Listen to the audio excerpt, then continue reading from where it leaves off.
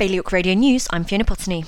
Jersey's deaf and hearing impaired community is calling for the Hearing Resource Centre to stay in St Helier. The centre is currently due for imminent demolition and its services moved to Llanhynne as part of the Future Hospital project.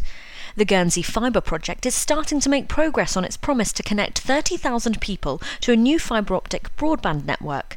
The work's being undertaken by Shaw. A man and a woman have admitted committing a grave and criminal assault on a man at a property in St Helier last May. Tyler Kennedy and Siobhan Christine White are due to be sentenced in Jersey's Royal Court in February. And a campaign to raise funds for UNICEF's Vaccinaid appeal has seen £185,000 donated in total by Bailiwick residents and the states of Guernsey. That's the equivalent of 140,000 vaccines. For more on all these stories, visit bailiwickexpress.com. Your weather now cloudy and misty with a top temperature of 12 degrees. Bailiwick Radio News.